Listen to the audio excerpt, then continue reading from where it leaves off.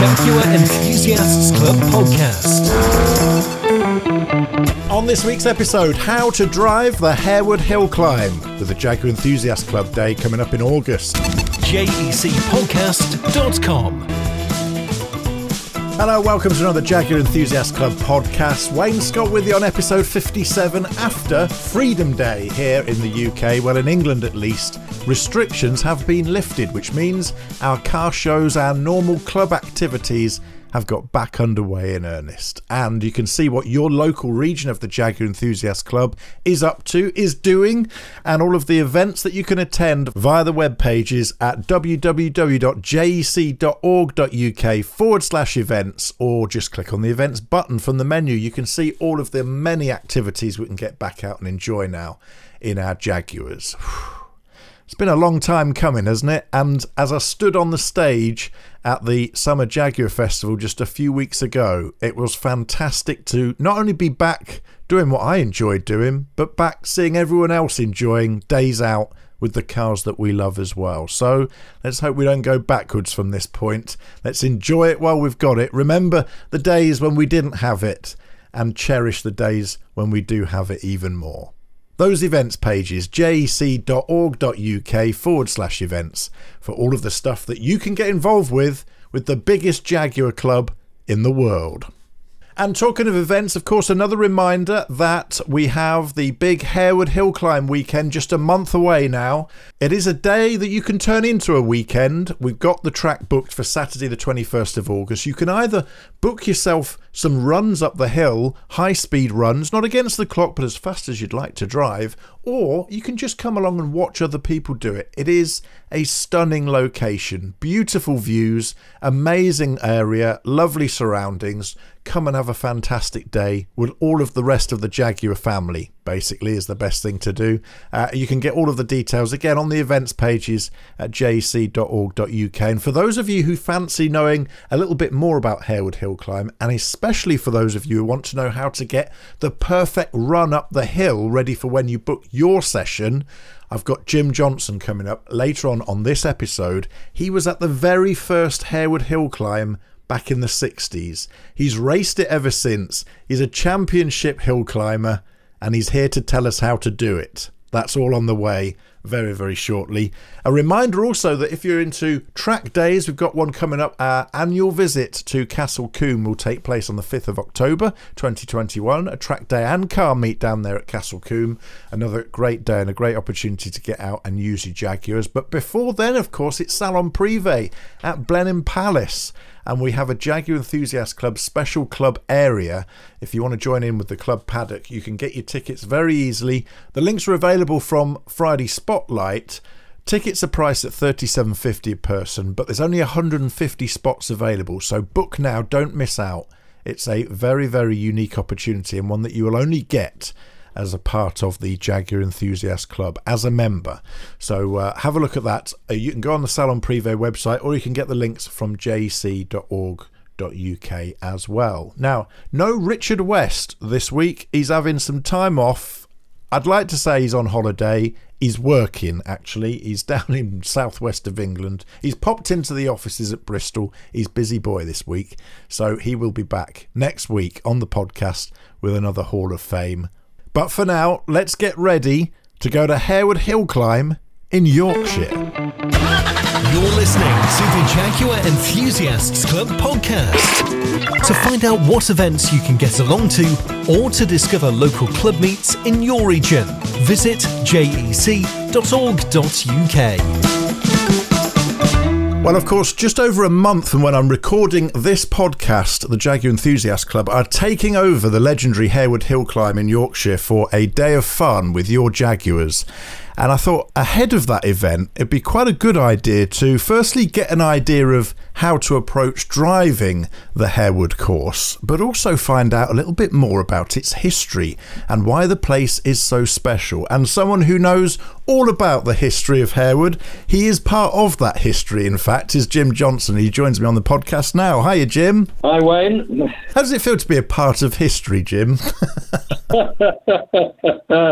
Well, I suppose, it's quite something to have been involved with a thing like Harewood Hillclimb right from the start. I mean, I wasn't involved in the construction and acquisition of the hill, but I was at the first event on the 16th of September 1962.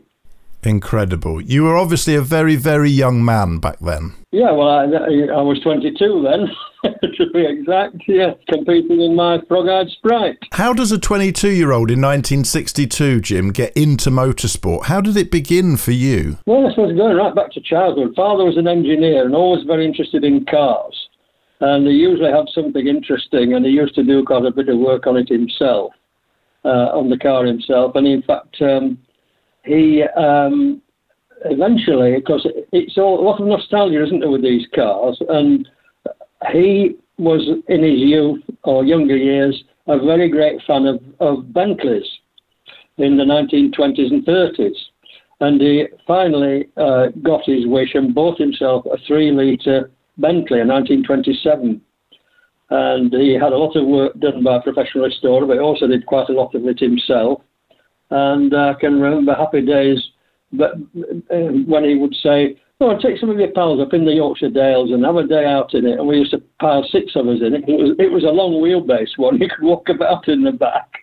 And we used to go hurtling around the Dales, stopping for the odd pint, as you do. And we used to have some fantastic time in it. So one thing led to another. And I've inherited his fascination with cars. And I used to tinker about with whatever it was that was in the garage. And I came home from school one day at the age of 15, and there was a pile of what I can only describe as wreckage on the drive. And I went in and said to Mother, what on earth is that out there? She said, "Well, you'll have to wait for your father to come home. He'll tell you all about it." So he arrived home about 7 o'clock and said, "Have you seen it then?" I said, "Yeah, what is it?" Well, he said, it's the remains of a Ford 8 van. Vintage 1936. He said, I bought it for about £3 and had it delivered. He said, I said, "Oh." He said, "Your job is to make it go." So that was being thrown in at the deep end. So managed to get the bodywork off it, and that was taken away to some scrap heap somewhere. And I was left with a chassis, a rolling chassis. And, of course, the engine didn't fire. It was absolutely shattered. So I had to take the engine to bits and rebuild that with some help from father and other people who gave me advice on that particular type of engine. And to put a long story short, I got it running and I put some floorboards on the chassis and a seat on it. And father's works was adjacent to an old pit, an old coal mine. And there were lots of slag heaps there. And I used to go out there at every opportunity, driving this thing up and down slag heaps and having a whale of a time. And, of course, if it broke down, I had to fix it. So that was what taught me a great deal about cars and engines. And it just went on from there. And I was, later on, I was about 18. He took me into Leeds one day. And we stopped outside. "Where are we going?" He said, "You'll see when we get there." And we stopped outside this place with great big double doors. I seem to remember it was under some railway arches. And we went inside, and there inside was what had been a beautiful Talbot 4-seater drop-head tourer. But it had had a monumental accident. And apparently a motorbike had hit it head-on. And it had even bent the chassis.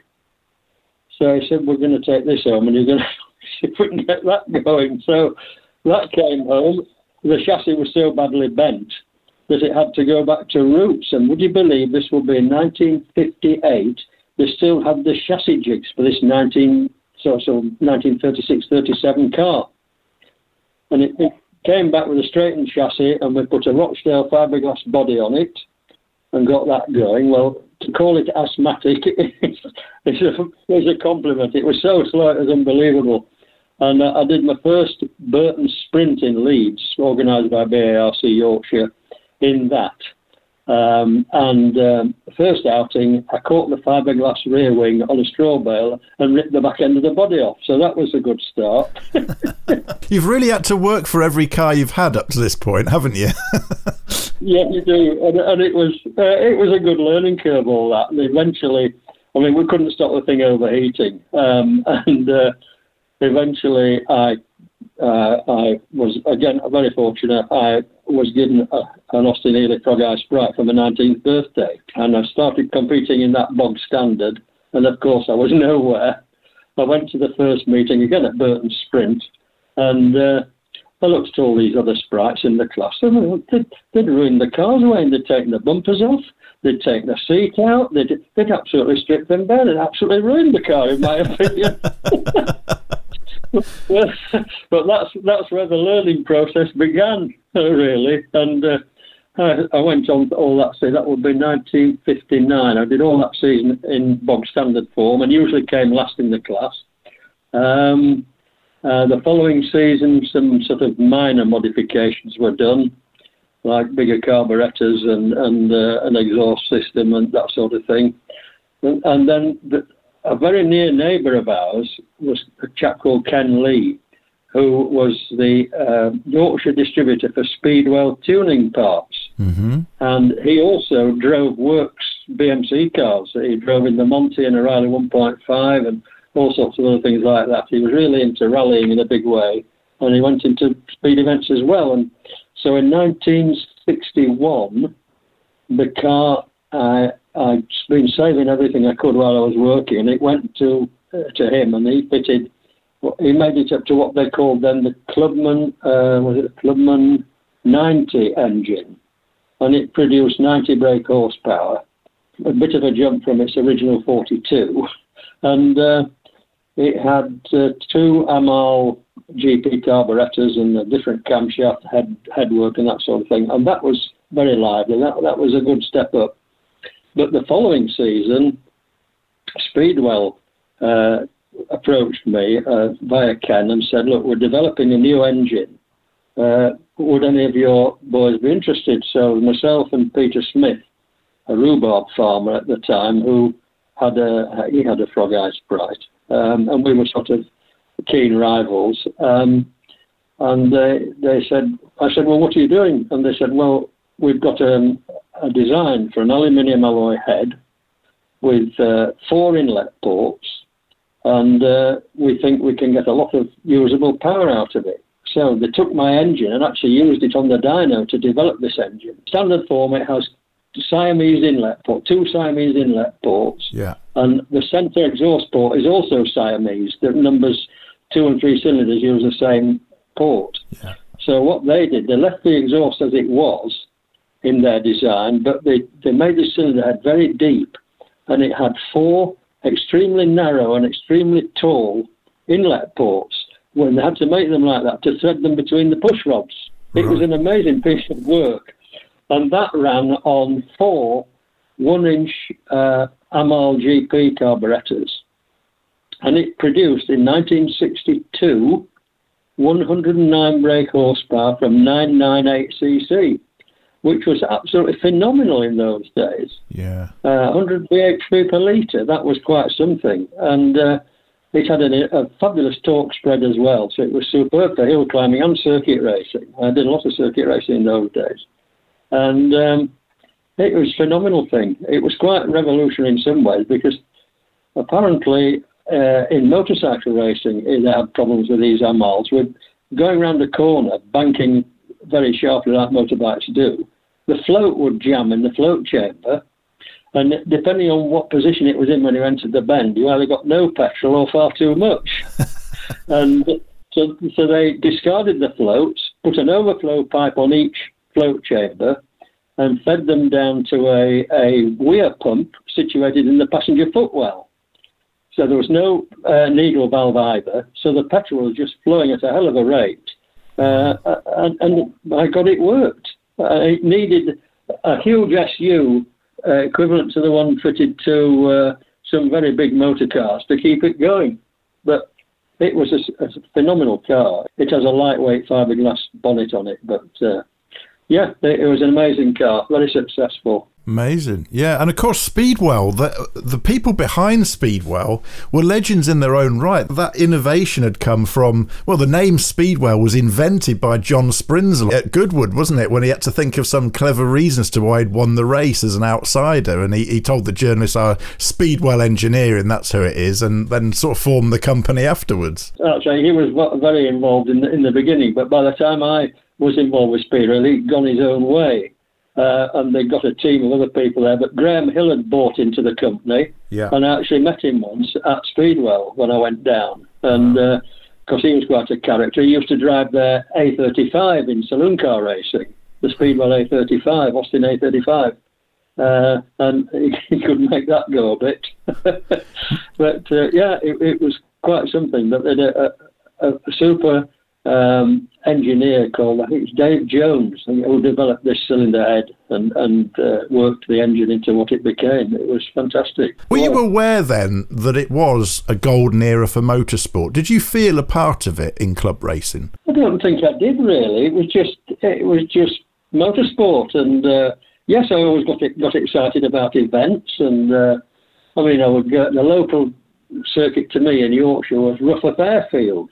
And their events were run by the BRSCC, and there'd be 3 meetings a year, sort of Easter, Whitsun and August Bank Holiday. And I used to do all those in the Sprite. The problem in those days was they just lumped all sports cars together, regardless of what they were. So I'd be in the class for sports cars up to, I think it was 1,000cc, and I'd be sitting beside Lotus 7s, U2s, Malloks, all this sort of thing, which weighed nothing and had probably similar power output to me, some of them with Cosworth 1,000cc engines in them. And of course, you'd go off the line and they disappeared into the distance. And it used to take me 8 laps to catch them, because my lap times were quicker than theirs. And I could usually put the car on the front row in practice, but their acceleration was so phenomenal. I relied on the speed around the twisty bits to catch them up, which I usually did after about 8 laps. And sometimes I could get past them the third place, sometimes I couldn't. But it was fantastic. I really enjoyed it. It was marvellous. Other clubs raced with similar cars, but the nearest, it's Sod's Law, isn't it? The one closest to me had the most difficult battle, but it taught me an awful lot. Yeah. Well, of course, Harewood Hillclimb would have been your local venue, and it was, as you say, one that started in September 1962, Sunday the 16th. What are your memories of that very first day, that very first meeting?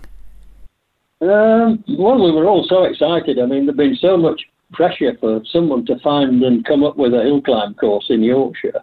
So we used to have to travel all over the place to find hill climbs and even sprints. And sprints were usually on disused airfields, and the surface always left a lot to be desired. But there was just a huge air of excitement among everybody about this new event. And I can't remember who it was. I can't remember the name of the RAC steward now. It was the RAC in those days, not the MSUK.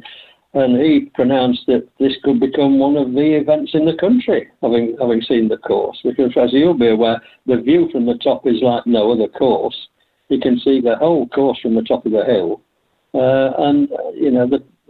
It was realised, we began to realise that we had to get serious, because shortly after that went on the committee, and the work that was done, and it was just amazing to get it done. And of course, the first event was on a very temporary surface. It was done by a bunch of navvies who were engaged in a pub in Leeds for pound notes, and tarmac that was, it wasn't quite, well, this lot's left over from somebody's drive, sir, but it wasn't far off that. It wasn't a lot better than a dirt road. In fact, it broke up so badly, we had to resurface it again before the next meeting the following season. And that was done a lot more professionally. But we were short of money, and people got their coats off and picked up shovels and did all sorts of things to make it happen. And we were fortunate in the layout of the hill, in that on the committee was a chap called Bill Varley, who was a West Riding County Council highways engineer. And a lot of his expertise and knowledge went into designing and building the course. So we were very fortunate there. But of course, the whole thing comes down eventually to Arnold Burton, who was a keen motor racing or motorsport enthusiast. And he got this working dairy farm, and he spotted that there's a possibility here, and he approached the Yorkshire Centre and said, "You better come and have a look at this," and it went from there. Wow, that's an interesting one, because often it is motorsport clubs and associations begging landowners for the permission to run events on their land. This way, it was the other way around, because Arnold Burton was a fan and he wanted people to come to his land, and that's a rarity, isn't it? Really, it is, and he competed on occasion as well. So it was very good. It was excellent. The whole atmosphere around it. And of course, years later, when Arnold, on the part of the deal was that BARC Yorkshire would have first refusal on buying it if the day came when he wanted to dispose of it. Well, the day eventually did come, and then there was a huge effort to raise funds to buy it. There were two major investors, and the rest was done by members who tipped up a minimum of £100, which bought them 100 shares. And so many of them did it that we got the money and bought it. It was incredible, really. Amazing. It's an amazing story. Yeah, fantastic. And of course the farm remains, and in fact the track, as people will see when they come on the Jaguar Enthusiast Day, the track still goes right through the main courtyard of the farm and out the other side. And once upon a time you had to stop the racing to allow the milk truck to come up and down, didn't you? Yes, well, when we first started, because it was a working dairy farm, and the milk tanker would arrive about, I can't remember, 2:30, 3 o'clock in the afternoon, and we had to stop everything, because the only way into the farm itself was down the track. So he went down, and then we'd start again. And when he was ready to come out, we had to stop again to let him leave. So again, all part of the early pioneering atmosphere of the site, really. Yeah. Amazing. And obviously, as I say, the farm's still there. Is it still lived in? Is it still part of the estate, if you like? A new company was formed to buy the property called Harewood Hill Limited, who you will have made the arrangements with for your JEC day.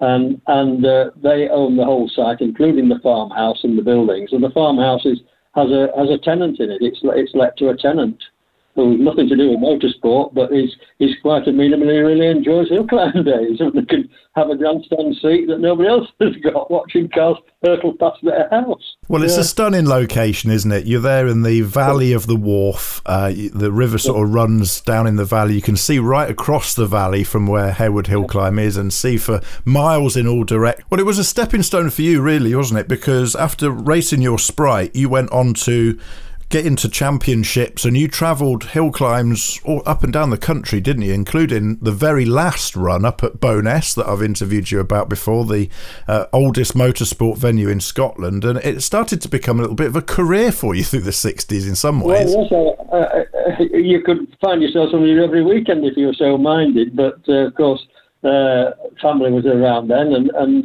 you have to be really sensible about it. But yes, I was in single seaters the first single seater was 1964, and I bought a Lotus 18 for ex-Formula Junior car, and he'll climb that. And eventually, I was watching a chap called Peter Meldrum, who originally lived in London but moved out to Jersey, and he converted a Lotus 22 with a 1500 Ford engine in it by fitting an Allard conversion, which consisted of an enormous Shorrock supercharger sitting on top of the engine, the most mammoth carburettor you've ever seen, running on methanol. And he was, at that time, he was the king of Harewood. No one could beat him. And I looked at this thing and thought, hang on a minute, if that works on a 1500cc engine, why shouldn't it work on a 1000cc engine or 1100cc engine as mine was? So I went to a very well-known tuner in Yorkshire, Bill Crossland, and asked him about it. He said, yeah, there's no reason why that shouldn't work. So he ordered the stuff up from Allard's, and when it all arrived, he looked at the carburettor, which was a 2 or a 2.5 inch SU with 2 float chambers. It was massive. And he rang Alan Allard up and said, "We sent this carburettor." He said, "But it's got a bog standard needle and jet in it. What do we do with that? Where are the proper..." Oh, he said, Allard's reply was, "Get the biggest drill you can through the jet without crashing through the walls, and then take your needle and machine it so by the time the dashboard's halfway up, there's nothing in the way of the jet." Bill, being an ex-speedway rider, knew all about methanol because he used to ride speedway bikes with 500cc Jap engines. And, of course, they all ran on methanol in those days. And Bill knew very well that if you ran an engine on methanol on the weak side of the mixture, you very quickly melted the aluminium pistons.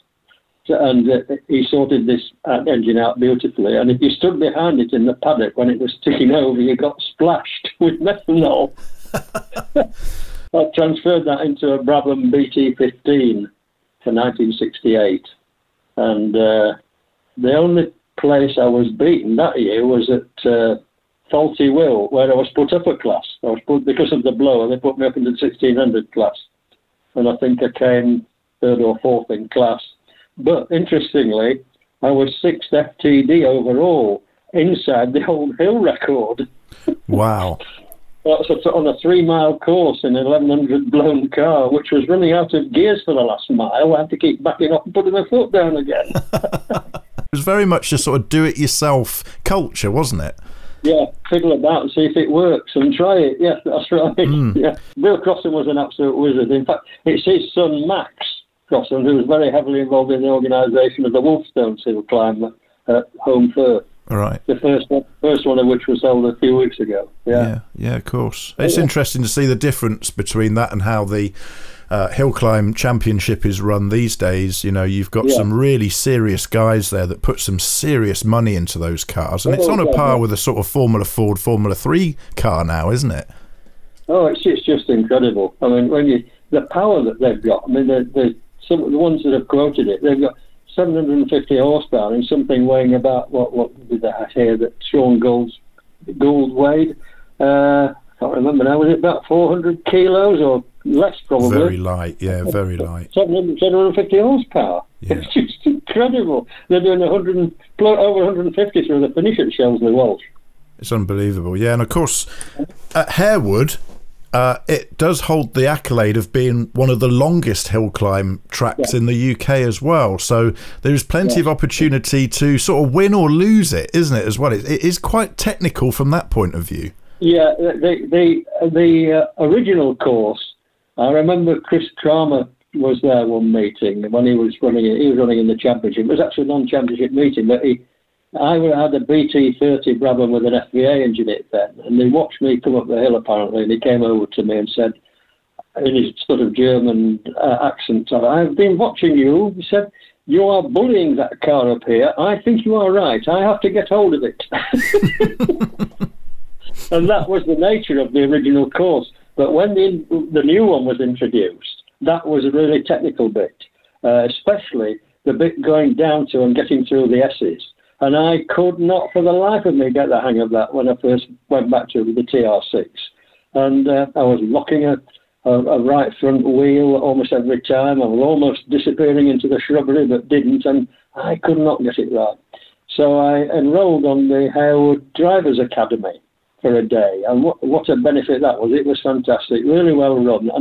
And I learned how to approach and get around the S's quickly. Well, I was going to ask you about this because that is one of the most challenging corners, I think, on any hill climb track in the UK, and it's one that I've struggled with too. So for all the listeners that are now booking away and getting their tickets ready for driving the Harewood Hillclimb, let's give them a guided tour to how they take a good lap of Harewood. So we'll start at the very beginning. Of course, you come down off the hill and you come into the entry road. So everyone's the same. You go to the start line with tyres at ambient temperature, and start at Harewood is on the level, so you're on a concrete pad, And when you get the green light, you go in your own time. You're lined up. All the cars now have a strut on the front, which has to be certain dimensions and fixed in a certain position on the car. That interrupts a timing beam at the start and finish. So you're lined up with that against a light beam. And then it's when the green light comes on, you go in your own time. And obviously the timekeepers allow the car in front of you to get at least a third of the way up the hill. Usually they have 3 cars on the course at once. Until they get to the very quick ones, then it's down to 2. But you leave the line a short straight to the first corner. In my case, I'm in second gear when I get there. And that corner can be taken more quickly than it seems. There's no camber on it. The temptation with it is to enter it too early. You have to steel yourself to stay out a bit and take the apex as late as possible. Then it's downhill. And in my case, it's from second to third and foot to the floor. And I reckon I must be doing 65, 70 when I get to the bottom of there. Then the difficulty then is to avoid locking in my case, the right front wheel up. And when I was on this course, I went around with the instructor. I took my road going TR because there isn't a seat in the passenger seat in the competition one, so I took the other one. He's sitting next to me, and down this hill we go. And he said, "No, you've got that wrong." I said, "Well, what's wrong with that?" He said, "Just next time we come down, just look at the camber on the road as you're approaching the entry to the S's." He said, "It's low on the left. So if you're on the left, which is the natural line to take if you're entering a right-hand bend, so you're using all the road, right?" He said, "Look at the camber. Your right-hand wheels have got much less weight on them than the left-hand ones. So if you're braking hard there, you're going to lock the wheels up on the right-hand side.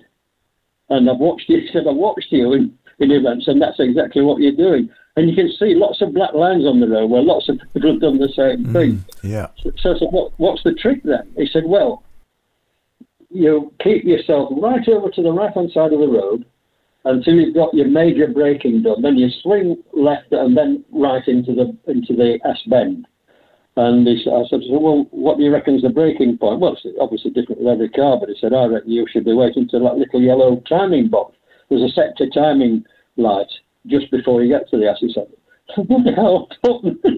Anyway, I've done it several times and I've got around that corner by the skin of my teeth, but that was the key to getting into the S's. And sometimes I forget because it's natural to go to the left. So you have to make yourself stay on the right. And and then he taught me a line through the S's, which is, again, when you look at it, it's logical. You make them best use of the full width of the road. There's nothing really tricky about it. You just got to pick your points out. You come out of there into Chippies, which is by the Old Start, which is a long right-hander with high ground on the inside. So it's to some extent it's blind. But that's an understeer-inducing bend. That you need a lot of power under your right foot to make the back come round. And lots of tyre sweel when I go around there, but that's a tight one. And then it's up a sharp rise to what used to be the first corner. In a single-seater, you can't see where the road goes on that. So you have to know what you're doing. Again, there's quite a lot of black lines going straight on into the field without taking the bend. That's a sharp left-hander. Then it's on the level then for about, is it 100 yards? Probably about that, to Country Corner. That has a slight adverse camber, quite sharp. It's the whole thing. Once you've left the straight and gone to the next straight, it's 90 degrees. That's then you've got a straight up to the farmyard. You go through. There used to be a 5-mile gate in the gatepost there, but fortunately they've taken that away. And there's a rumble strip on the left-hand side as you enter it. It's a slight left-hand bend, and there's a rumble strip which I always go over. And then a really tight, more than 90 orchard bend, which is, for me, it's a second gear just. It's almost needing first, depending which diff I've got in it. It's always a second gear, but then it's flat through the farmyard, and a gear change up through there into third. and then into Farmhouse Bend, which is a long, long sweeping left-hander where the camber changes probably twice, and that takes you onto the Quarry Straight, so called because it ends in what's called Quarry Bend for fairly obvious reasons, and that is a tricky one. I used to say, when somebody once asked me with the old course, what do you think of the key parts of the old course? The first bend because you can't see it, and the last one because it's a so and so. I actually learnt by accident when I had the supercharged little Brabham, I think in 1968, the best way around there. And I came up the straight and I saw this shiny mark on the course, and it was right where my outside wheels were going, my left-hand wheels down the right-hand bend. I thought, oh my God, that's oil. And it was. And the car just felt as though it was floating when it got onto that. And I didn't do anything. I didn't touch anything. The brakes, the throttle, the steering, I just let the car sort itself out. And when I came off it, it had slid round enough so that I was pointing over the finish line. I just flattened the accelerator, and that was a new class record. So that's the answer then. Look for the oil patch on the outside. I tried to do it. I used to do it deliberately after that by taking my foot off the accelerator too sharply, if you like, and it sort of temporarily locked the back wheel. Well, didn't lock them, but slowed them down enough to make the back end let go. And but nowadays they're going so fast up there. I mean, the big single seaters up that straight are doing 140 miles an hour. Yeah, the incredible. acceleration, because the Farmhouse Bend is quite slow. And to get from there to 140 in less than 100 yards? It's incredible. And they go round on the trailing throttle most of the way. And nobody accelerates over the line these days in a car like that. Well, there we are. That is the technique for a good run of Harewood Hillclimb. But can you do it as well as Jim does? You can find out by booking really easily by going to jec.org.uk/events. Click on the Harewood Hillclimb list in there, and all the details for you to book are on there. They're booking batches of runs, and then when the time is up for all of those pre-booked runs, then extra runs will be available on the day if we've got time for them. So you've heard Jim talk you around it. It's easy, isn't it? You can do it yourself and take a Jaguar around there and have a go and see if you can put into practice everything that Jim's taught us. And of course, Jim, you said there that you had some time out of racing, but you're well and truly back in it now and racing a Triumph TR6 in the Sprint and Hillclimb Championship now. That's right. Yes, I am. I've not had a good year this year health-wise, but I'm back in it now. Wolfstones was my first one back. I did the very first Harewood this year in April when I had thermals on under my overalls and I was still frozen stiff. Nobody's tyres would work, so people were going off in all directions.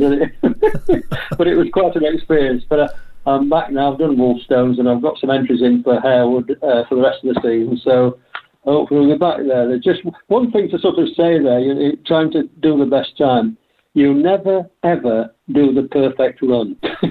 Yeah. That's what you're striving for, but there's always something you realise you could have done better, and you keep trying and trying and trying. And that's the fascination in it, really. That's the fascination.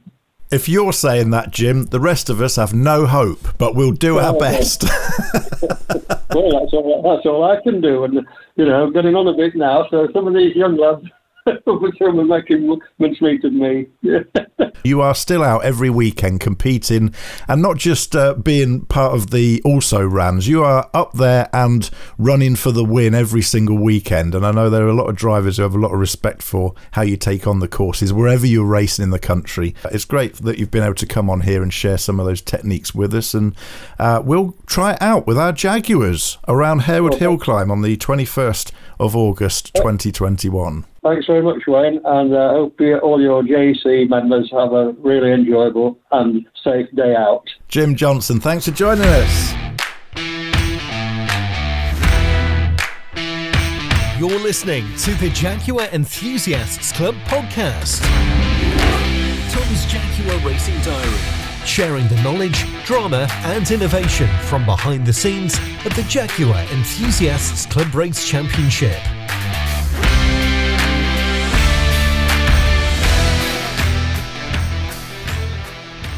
So moving on from the great results up at Castle Combe, we're trying to keep the momentum going here. We're midway through progress in preparing the XJR6, ready for the next round up at Brands Hatch. So we've had the car back in the workshop since Castle Combe. We've given the vehicle a full check over, and there is a couple of things that are apparent that we're going to need to do the car ready for Brands. Nothing too serious.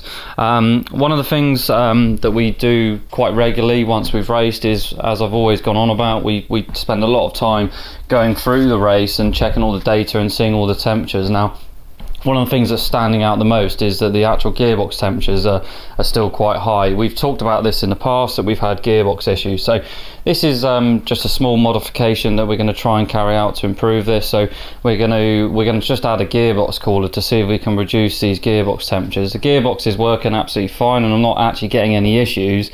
This is just a preventative measure. So we're going to move an oil cooler to the rear of the car, run some lines, possibly a pump, just to try and reduce those temperatures, and we'll be able to test it and monitor it up at Brands. So that's just to really stop any further stress on that gearbox. As I said, we're doing something this gearbox isn't designed, running quite a lot of torque through it, and that really brings us on to the next problem that we have found on the car. So the centre prop bearing is showing signs that it's just got a bit of small play in there. So same again with this, it's just not worth the risk. We're trying to keep the momentum running. Me and James are now head to head for the Class D Championship. I think there's only 1 point in it, so Brands is going to be the decider on who's then leading. I think there's 1 point in it, so it's really, really close. So the other thing is that Brands is a bit of a favourite for Mr. Ram, so he's going to be the one to beat there, and also Colin has been very competitive there in the past as well. So that is on their territory really. Like Castle Combe for me was my local circuit.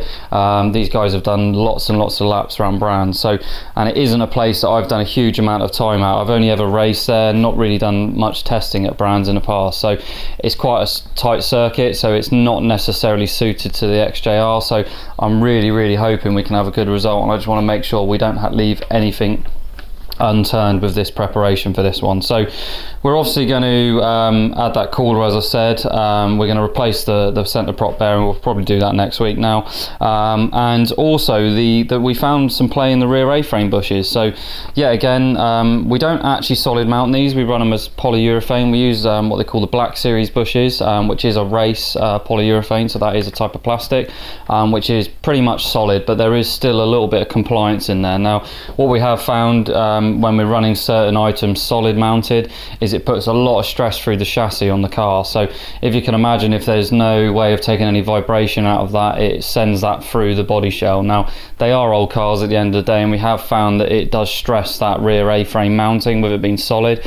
So we prefer to just run the polyurethane and replace them regularly. So these are just started to oval, so the rear axle is moving ever so slightly. So just for the sake of a set of bushes, we're just going to replace them. As I said, I just don't want to leave one thing on this.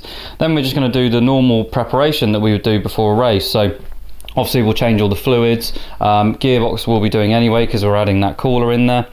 And we might also look at changing to a different oil brand just to see if we can improve those temperatures by doing that as well. So currently we use the standard Castrol. It seems to be the best all-rounder, but looking at some data on some oil specs, there's a couple of other brands such as Motul out there which look like they offer a bit of a higher temperature range, so we might even move over to that as well, just as another bit of a safety margin there. We've had quite a few issues with the synchros on gear changes, and that's my biggest concern really. We just don't want to cause any further issues on that, because it's so frustrating from a driver's perspective when you're starting to feel a synchro crunch each gear. It just slows the whole momentum down of the gear change, etc. So that's pretty much all we're going to be carrying out. We scrubbed a set of tyres up at Castle Combe, so I'll be getting those on the car, and then we'll obviously do the geometry to match. Now, unfortunately, we don't have any time to do any testing. They were all booked up for the Friday. I wasn't quick enough on that. I should have done it straight away, and I just missed out on that. So we are going to be straight out in quali with no testing. So, like I said, I have driven Brands, so I'm not too concerned.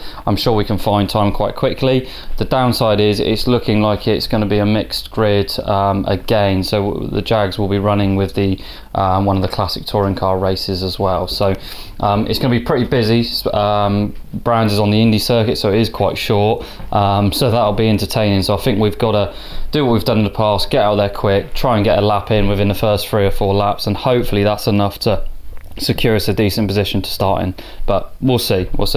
Not sure what the weather's doing yet. Obviously we'll worry about that nearer the time, so we're going to chip our way through all of these preparations for next week, and we're there next Saturday and Sunday, so we'll probably head up on the Friday. Matthew isn't actually racing at Brands, unfortunately, so he was in the XJ40 at Castle Combe. So it is literally just my car that we're preparing ready for Brands, and the following meeting at Cadwell, Matthew will be out in his XJR6 that we've now finally got all the bits for, and we're just absolutely full steam ahead to get that ready for him. I'm just a bit gutted with the delay on all of the parts for his car, which is a bit of a shame. We're hoping to test it before Cadwell as well, so that's still all on the card. So yeah, lots to do, and we're just trying to keep this momentum going. I'm just still over the moon with the results from Castle Combe.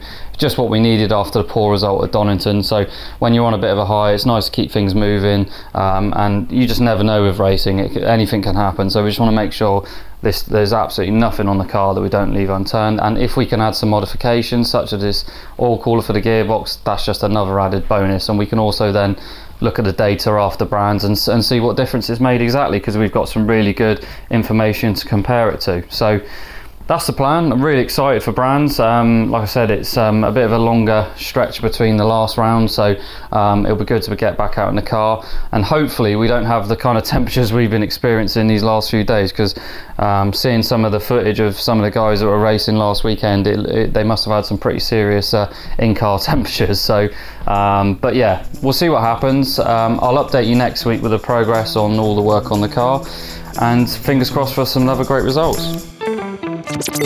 That's all for this episode of the Jaguar Enthusiast Club podcast. Don't forget to keep in touch with us here on the JEC podcast via www.jecpodcast.com, and you can get in touch with us very easily by using the voice recorder on there to leave us a message, or you can use the contact form if you prefer to write your messages. Don't forget, you can also join the Jaguar Enthusiast Club online by clicking the Join Today button on the top right hand corner of the podcast page to enjoy all the benefits, plus the fantastic glossy 130 page monthly magazine that's all included in your membership of the worldwide Jaguar family that is the JEC.